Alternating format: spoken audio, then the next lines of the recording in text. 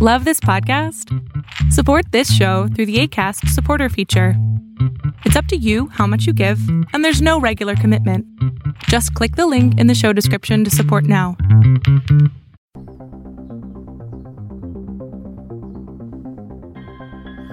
Are you interested in angels, demons, spirits, ghosts, and monsters?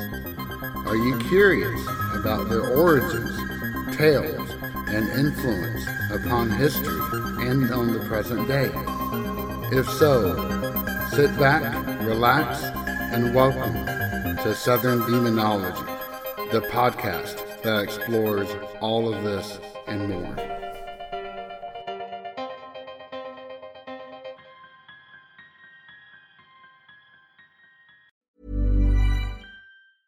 Many of us have those stubborn pounds that seem impossible to lose, no matter how good we eat or how hard we work out. My solution is PlushCare.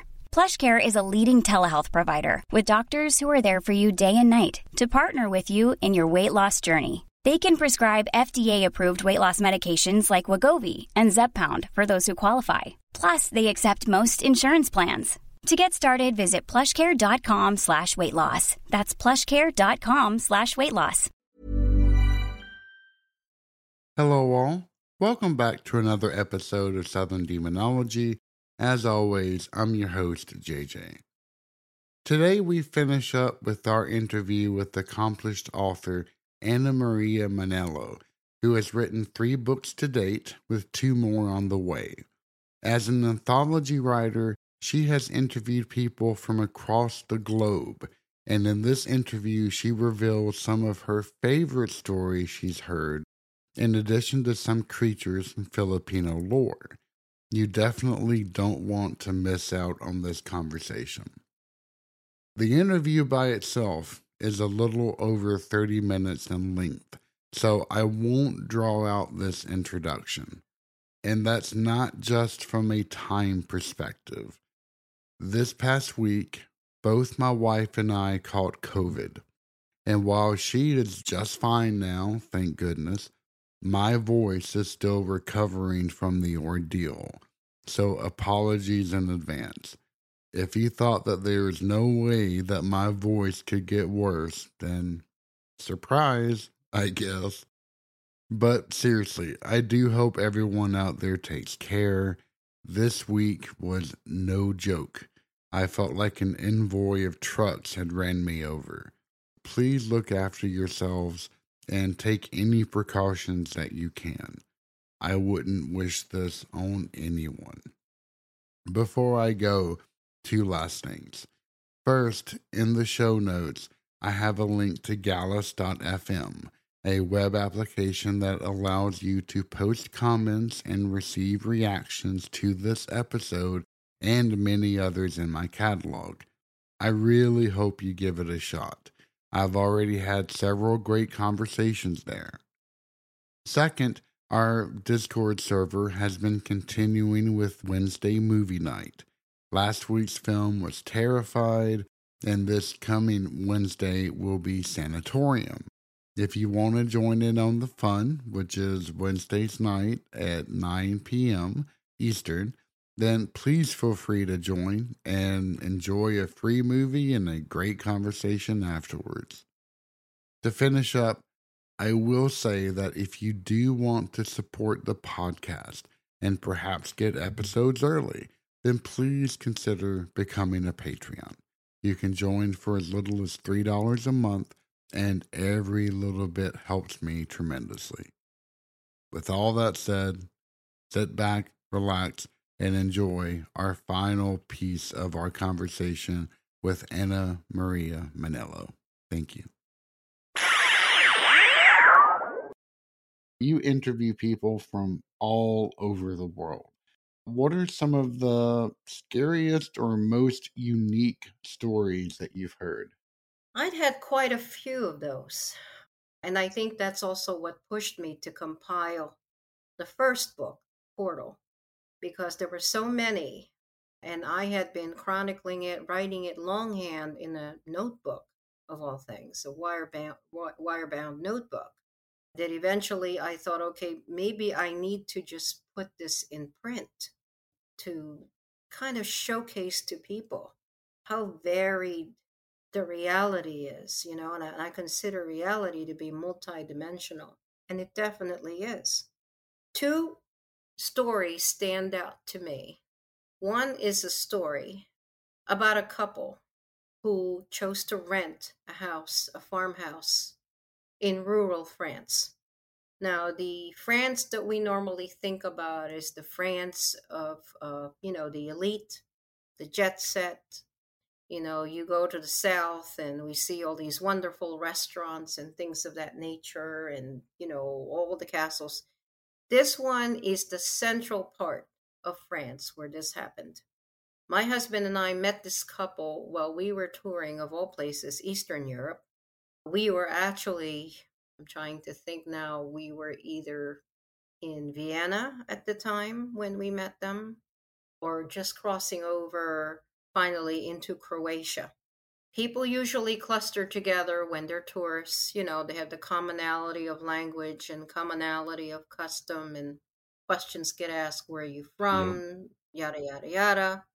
I think I tend to have that kind of a face where somehow, people tell me some really bizarre stories. Or usually I start with a story of my own, and then the ones that are receptive gravitate to me, and then they start to feel comfortable because I'm telling a story like that. So maybe if they tell their own, they won't be judged or ridiculed or anything. Exactly. But this couple were British. They had gone to France a few years before, and what they thought they would do is they would rent a farmhouse. They wanted to get away from the tourists. They wanted to get away from the traffic. So they'd never been to the area of central France. And they decided they were going to stay there and just drive. They were actually going to rent a car and just drive to all the different sites around them. So the first night that they were there, they actually came in a little later than usual. They decided they would eat dinner, and in France, in Europe, meals are usually done 7:30, 8 o'clock, 8:30 at Mm-hmm. night, much later than we do. They came back to the house and it was pitch dark. There's no street lights, it's rural. And they unlocked it, got settled, and everything else. They go up to the second floor bedroom and they were getting ready for bed. And the woman looks out and realizes there's an adjoining barn to the left, just a few yards away, and it had an intense blue light. And she turned to her husband and she said, well, is the landlord in there, you think? There's somebody in the barn. And he said, I don't know. I didn't get any kind of phone call or anything to say that he would be there. He doesn't live in the premises. And, they have that kind of conversation. Right. So eventually they dismissed it. They got into bed, and windows in Europe, they're usually open in the summer because there's no air Yep. conditioning. So they opened the window and, the breeze was coming in, and then they sensed movement down below. They were on the second floor. So the woman looked out the window trying to see if the light is still there. This time the light wasn't there, but then there were these two deer, deer, Deer, wandering about below and looking into the kitchen window. The kitchen window is right below where their bedroom was. But she could not register in her head what she was actually seeing. There was something very strange about them. And there was the one light, I guess it must have been like a street light or whatever light it was, that was casting some light on them so she could partially see. So she called over her husband. He comes to the window and looks down, and there they are, walking on 2 feet. Oh. I've never seen deer walk on 2 feet. No, and I've seen a lot of deer.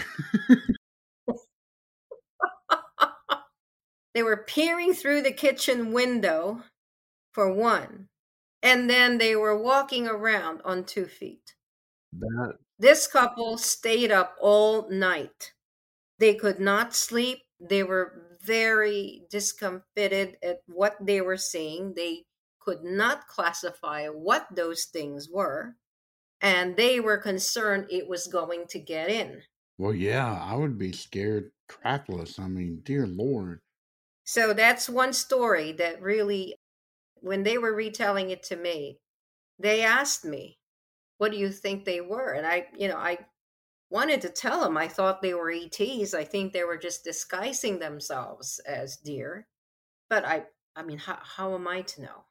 They didn't sense anything evil out of it. They just sensed that it was intensely curious. And the light, they have no idea what the light was about. The next day, they contacted the landlord, and he said, "I wasn't there. I wasn't anywhere near there." And then they explained what they cut their vacation short. They decided to go into the village and try and get a hotel room, and that's what they did. They got a hotel room. They chose not to come back. I mean, when they talked to the landlord, I mean, did they share any of these details? Had he ever seen anything in that area at all? What the husband told me is that he didn't really want to tell the landlord what he thought he saw because he was afraid the guy would think he was Well, crazy. I can understand that all too well. He wanted to know if he was in the barn because earlier that evening they had seen the blue light, which, yeah, that's fine, Right. And the guy said, "No, I was nowhere near there." That is And then they went on fascinating. to, yes. And they were trying to explain to him that I think the way it came off is that the guy figured they were afraid to be alone in a remote section. There are certain places in France that do feel remote. Mm-hmm. And I think that that's how they got out of what they needed to get out of in order to move into a hotel. Gotcha. Now that is a story and a half right there. I've never heard anything even remotely similar to that. The other story I have was in Thailand. I know, having been in Asia, there's a lot of folklore about strange Oh, creatures. yes. And in the Philippines, we have a creature we call a tiyanak. And the tiyanak usually disguises itself as an infant. Obviously, it's not. Ooh. So we were on an escorted tour in this case. A couple of people in the group, I think there was 25 maybe, had wandered off, and the guide had to go in search of them. So by the end of the evening, when it was close to dinner, the guide was very unhappy. He found the couple who had wandered off and then proceeded to tell us a story about what could happen to you when you wander off and on your own. So at the time, we were in Chiang Mai, I believe. We were on the outskirts, and there was a banana plantation, and there were all these different trees, and we were staying in a hotel that really just kind of melded into the background. It was beautiful. So into that atmosphere, he starts talking about a couple. One was a tenant farmer, so he worked the land, and it was a plantation he was working in. Mm-hmm. He was expected to live right in the middle of the plantation, and he had a wife and a new infant son. So as the evening went, he had to go and gather water. She had to go on some kind of an errand, but it just encompassed getting out of the house that was on stilts and going a few feet away. I think she was cutting up something, I don't remember anymore, and left the infant in the one and only bedroom. And the crib happened to be right next to an open window. JJ, those kinds of homes, they're very spare. And there's no screens. There's really nothing to close the window with. It was just a one stick affair. You pull the stick, the window closes shut. Exactly. So, because, as you know, it's very hot in Thailand, they opened the window with the one rod and propped it up so it was open to the night. She was only gone for a few minutes, and she starts hearing screaming, and it was her child screaming. And she didn't know what had happened. Her husband had come back carrying 2 pails of water, and they proceeded in to check on the kid, and they discovered this creature with jagged teeth and the eyes that were bloodshot, and the infant was gone. The infant was never found. He chased whatever creature that was, it jumped out of the window, and the infant was nowhere in the crib. It was lying in the crib, and it was nowhere in the hut. Oh my gosh. Talking about commonality, I mean, there are so many ancient and modern types of demons and entities that love to go after either pregnant women or infant babies, Yes. whether it's Yes. Lamashtu or in Ethiopia, the Shotalai. Mm-hmm. All of those tales are just terrifying in scope. Just as a father, I couldn't even begin to imagine. And there's a lot of commonality, so it's obviously universal. Some people say it's just folklore, it's just an old wives' tale. I don't think so. I really do believe these things at one point in time, when there were more remote wooded forests on the planet, that they existed, probably much more so than today. But I mean, the stories about, the jinn, the Yep. shapeshifter, those things, it's not just the Middle East where you hear those stories. I did hear of one, but they're also, when I'm comparing Philippine folklore to all these stories, such as the dog man and werewolf, these things occur in parts of the UK as well, and in the US. Very true. In fact, in a park that is no more than 35 minutes from where I grew up, in which supposedly, I've never actually researched it, but where the original Camp Crystal Lake from the Jason series was actually filmed, there's supposed to be a wealth of tales around a werewolf type creature that just prowls around the garbage dumps. Now, who knows if Oh, that's true, geez. but I mean, it's fascinating nonetheless. It's fascinating until you encounter it in person. Yeah, And then, that's why I can say it's yeah. fascinating because I certainly never have. So, so I do want to ask you.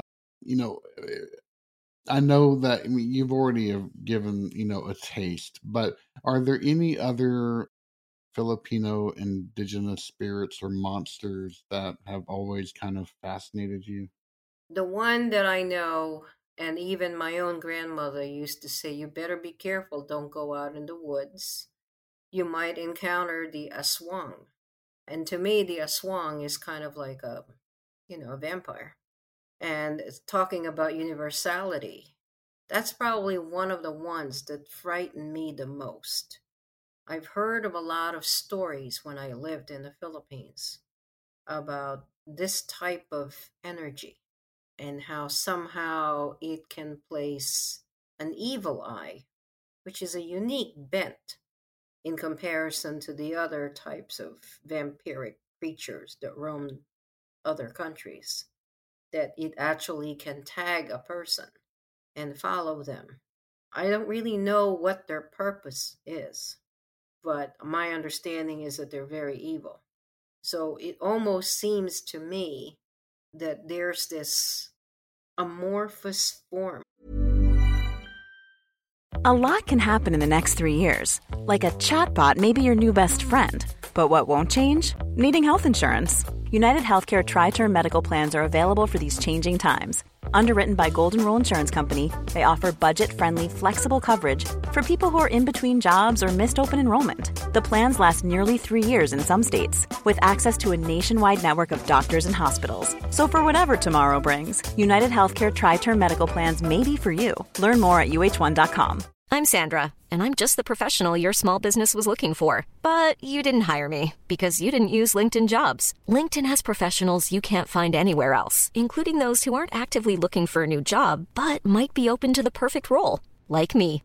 In a given month, over 70% of LinkedIn users don't visit other leading job sites. So if you're not looking on LinkedIn, you'll miss out on great candidates like Sandra. Start hiring professionals like a professional. Post your free job on linkedin.com/people today. Out there that shape shifts and manifests itself when it's given an opportunity. And that's how I classify the aswang, that it manifests itself when somehow it sees a person that it considers to be a good victim. Is that the same entity that also likes to eat the recently dead? Yes. But though there's a few of them, I mean, they've been given different names depending on the region. If you look at the legends that come out of the Visayas, which is south of Manila, they have their own set of creatures with different names. One that comes to mind is, Bigfoot, Mm-hmm. Sasquatch. They have their own terminology. I don't believe Bigfoot has ever been seen in Luzon, in the northern Philippine reaches. But that's just what I know. But I think it has been seen in the southern parts that's less developed, that's more wooded, less traveled. So the more remote the spot is, the more we're likely to see these things. And they're very universal. There used to be a comic strip that came out in the Philippines when I was a child, and it was all devoted to Bigfoot. Really? Yeah, and the pictures are, when I was looking at, I'm trying to think of a couple of authors right now whose names escape me. I greatly respect them. They talk about Bigfoot and all the encounters, where you would find them, and regionally, they're all over the US. And I think to myself, my gosh, what does this remind me of? And I realized when I was still in elementary school that there was a comic, and it was called Batan Utan, which was the name of the Bigfoot. And when you see the illustrations, JJ, it is a doppelganger for a Bigfoot. The thing is about 9 feet tall. It looks like, as people would say, it looks like a gorilla, but it's got this hair all over it, like a horse's Mm-hmm. mane. It's covered in hair, and it eats people. There you go. Yep. This original thing, the Aswan, if I pronounced that correctly, I Yeah. don't know if this is the same thing that I have heard tales of, but is this the thing that you're never supposed to like directly talk about? Because I've heard there's one story, and I don't know if it was from a movie or if it was something that I've read, where a kid's father was recently interred, and the kid saw a shape-shifted thing that was kind of perched on top of the grave, and the father's body was gone the next day. And the uncle that was there forbid anyone from talking about this because it would draw their attention. Well, I can't tell you, because there is one creature that I know if I named them, it would draw their Oh, and attention. I So I definitely don't can't. want that. Yes. So you put me in a quandary there, Oh no, that's perfectly because fine. We don't need to go further down that path. So. I actually I don't know. That's the most sincere answer I have to your question. But I do know of one, which we cannot mention, that what happens is the energy of your conversation, your thoughts, Mhm. draws it. And the next thing you know, you have an encounter. Yeah. Okay. Yeah, we're going to Yeah. switch topics now. So I do want to ask you because so what drove you to write The Way Through the Woods, a child's escape through the haunted forests of World War II Germany? Because I mean, Yes, I know. It's a long oh no, title. it's fantastic Um because I think that is everything that's you need all of that in order to describe it. But I mean, that it seems just like such a highly unique piece of paranormal history. yes. And this, JJ, I discussed this on a different podcast, probably when the book first came out in May. The interesting part about this is that I actually did not intend to write this book. I wrote the book because I met this elderly woman who happened to be part of a guest list for a birthday party that was held at a huge restaurant. I happened to be seated next to her. It's one of those parties where they put little name tags or whatever they're called on the Oh, the plate. placards. Yeah, the little placards, kind of like a wedding reception. She ended up sitting next to me. So, in the process of the night, as these things happen, people start talking about their lives, or I don't know, I must have that kind of a face. She starts talking about what she went through in World War II. Wow. And I said to her, that sounds like a very, very interesting story. She was giving me kind of like a through line. And then she snagged me, riveted me towards the end when she started telling me something that was so incredible that I sat there, didn't even realize what time it was. And some people were already leaving. And I said to her, do you mind giving me your number so that we can talk more about this experience that you have? And she said, no, not at all. So we ended up having one conversation after another in the next few weeks, a couple of months. And then finally, I got her permission to write her story. So the book is a memoir of a woman. The book opens with her just about 3 or 4 years old. And it was when Hitler started installing these loudspeakers in German villages with the intention of calling the people and telling them what they're expected to do and what they're not supposed to do. I mean, Hitler was a control freak to the ultimate degree. This revolves around something called a T4 program. In the Nazi vernacular, and I'm not going to say I'm an expert, I had to be in order to write the book, and I actually have never been to Germany. Places in the world, I've never been to Germany. I had to study it at length. I had to take a look at the lay of the land and study the villages that she went through.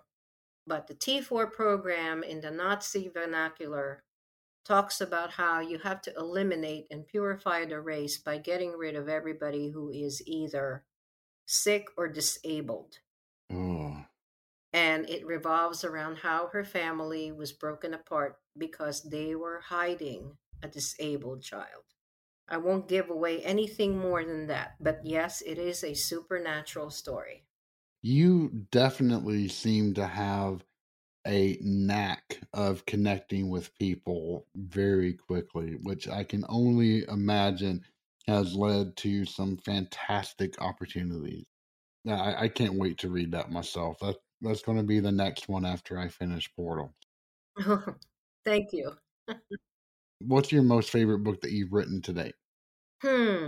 That's a tough one, but I do say that I think The Way to the Woods was a book I wasn't expecting to be able to write. I've never been really a novelist. I started as a screenwriter. So that's all of 110 pages maximum that I was able to write. 110 pages equals 110 minutes on the screen. So to be able to write something that was close to 300 pages, it kind of just came out of me. As I was writing her details, her accounts, I started creating a timeline of events. And then I thought, okay, this is going to be a novella. But then it kept going. It just kept going. And then before I knew it, I had an entire memoir that was novel length. So I would have to say my publisher loves that story. He read it and actually personally called me. So I would have to say I do like that one. Oh, that is fantastic. I have to ask you, as an author, what is your writing process? Just I'm always curious to hear. I don't know that I have one. Basically, what I don't really write outlines because I find them very, very restrictive. A lot of things flow off to the page that I never anticipate. what I do is I get into the mind of the person that I'm talking about. I let them speak to me, and I extrapolate from the way they behave, the way they felt at the interview, how they reacted to the event as the event was unfolding, as if I was physically there. And the more present I am with them, and the more I feel what they feel, the more that page comes alive. So that in a lot of ways, as someone has told me, it's almost like I'm watching a movie, and I can feel the guy roll down the ridge and fall. I can see the blood spattering all over his shirt. I can see the train thrumming right above him, and the bodies that were coming out of the train and falling off the train tracks. Wow. So, what I do is I aim to be, as people would say, in the zone, I guess. I don't really hear anything when I'm writing. I don't feel anything when I'm writing, except for whatever I'm writing about. I'm actually there. I'm actually in whatever it is that I'm writing in. So it just keeps flowing. That sounds like the best way of going about it. That's awesome. And I'm going to finish with one last question. I know you have gone through already some of the methods that you use to help dissipate whatever negative energies may be attracted to, thinking or writing, etc. But from the people that you have interviewed, from whatever else that you've encountered, let's say that someone is going through particular type of attack or obsession, whatever it may be, do you have any other recommendations in terms of how someone can protect themselves? I would say that whatever their religion is, whatever they believe, engage in it. So you could be a born again Christian, Roman Catholic, Episcopalian. You could be Jewish. Go to the synagogue. Actively participate in the Mass. Take all the sacraments that you can. Make a relationship, create a relationship with the priest, with the rabbi, with the imam, with the intention of becoming closer to God. Because every time you enter a sacred site, what you're doing is discouraging all the lower negative forces from following you, because their energy becomes incompatible with yours. Take whatever symbol means holy to you. Mm-hmm. If it's Roman Catholicism, take the rosary with you, a relic with you. Take the mezuzah with you. Whatever that could be that holds power for you. If you believe in it, that's enough to drive whatever it is at bay. So that would be my advice. Thank you. That makes total sense. I completely agree with everything that you've said. And yeah, I really hope that that helps anyone who may be going through a particular type of affliction, etc. I do want to wind up by giving you a chance to tell us how they can find you, how they can, how anyone that's listening can learn more about you. This is your time to tell us all of that. Okay, so my 3 books are all on Amazon. I think probably the best way to do that is to either type in the title or type in my name. My name's kind of tricky, but it's got a lot of A's in there. So Anna Maria Manalo up on the browser of Amazon will take you to all 3 books. I also have a website. I think you're going to probably have it on the show notes, but I can repeat it here. It's annamariamanaloauthor.com. When they click on that site, they can always subscribe to the newsletter. I usually update people that way as to when my next book is coming out. I also have a storytelling podcast that I will shortly embed into the website. And those are original short stories that are also supernatural and based on witness accounts. Oh, wow. I don't interview people. It's too hard for me. I think what you're doing is very difficult. All I do is I read an account. It could be from Portal, or it could be from the third book, Haunted Heirlooms, or it could be an original story that I just heard from someone. So that's You do have a blog section on that website, which seems to, are those original stories that you write yes. there? So the website originally was intended to share screenplays that I have already registered. It was originally there to attract producers. I spent several years pitching screenplays and things of that nature. It has evolved into a book website. So the most recent entries are actually stories, true accounts from different people. So that's what you see there. I usually update them once a week. So if someone is interested in reading a particular story, one of which it's called The Wishing Well. It's an account that was shared with me by a friend of someone who actually moved near Mount Adams in New Hampshire. So that's also part of that website. First page of the website is basically about me. Second page is about the 3 books.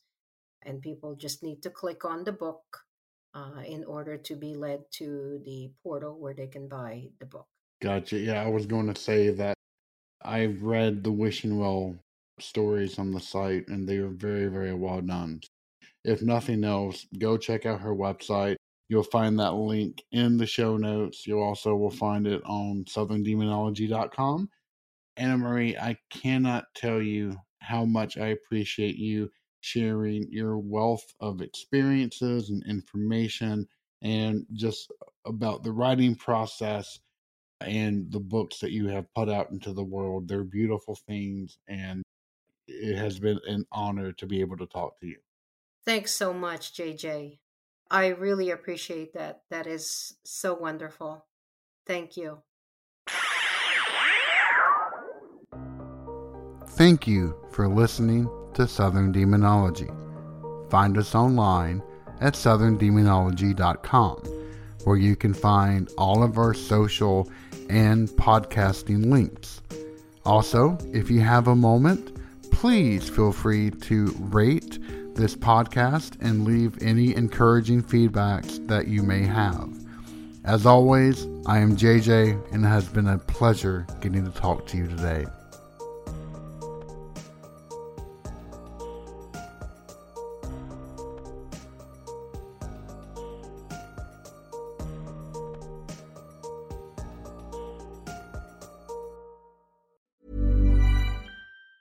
Hi, I'm Daniel, founder of Pretty Litter. Did you know cats tend to hide symptoms of sickness and pain? I learned this the hard way after losing my cat, Gingy. So I created Pretty Litter, a health monitoring litter that helps detect early signs of illness by changing colors, saving you money and potentially your cat's life. Pretty Litter is veterinarian developed, and it's the easiest way to keep tabs on your fur baby's health right at home. Go to prettylitter.com and use code ACAST for 20% off your first order and a free cat toy. Terms and conditions apply. See site for details.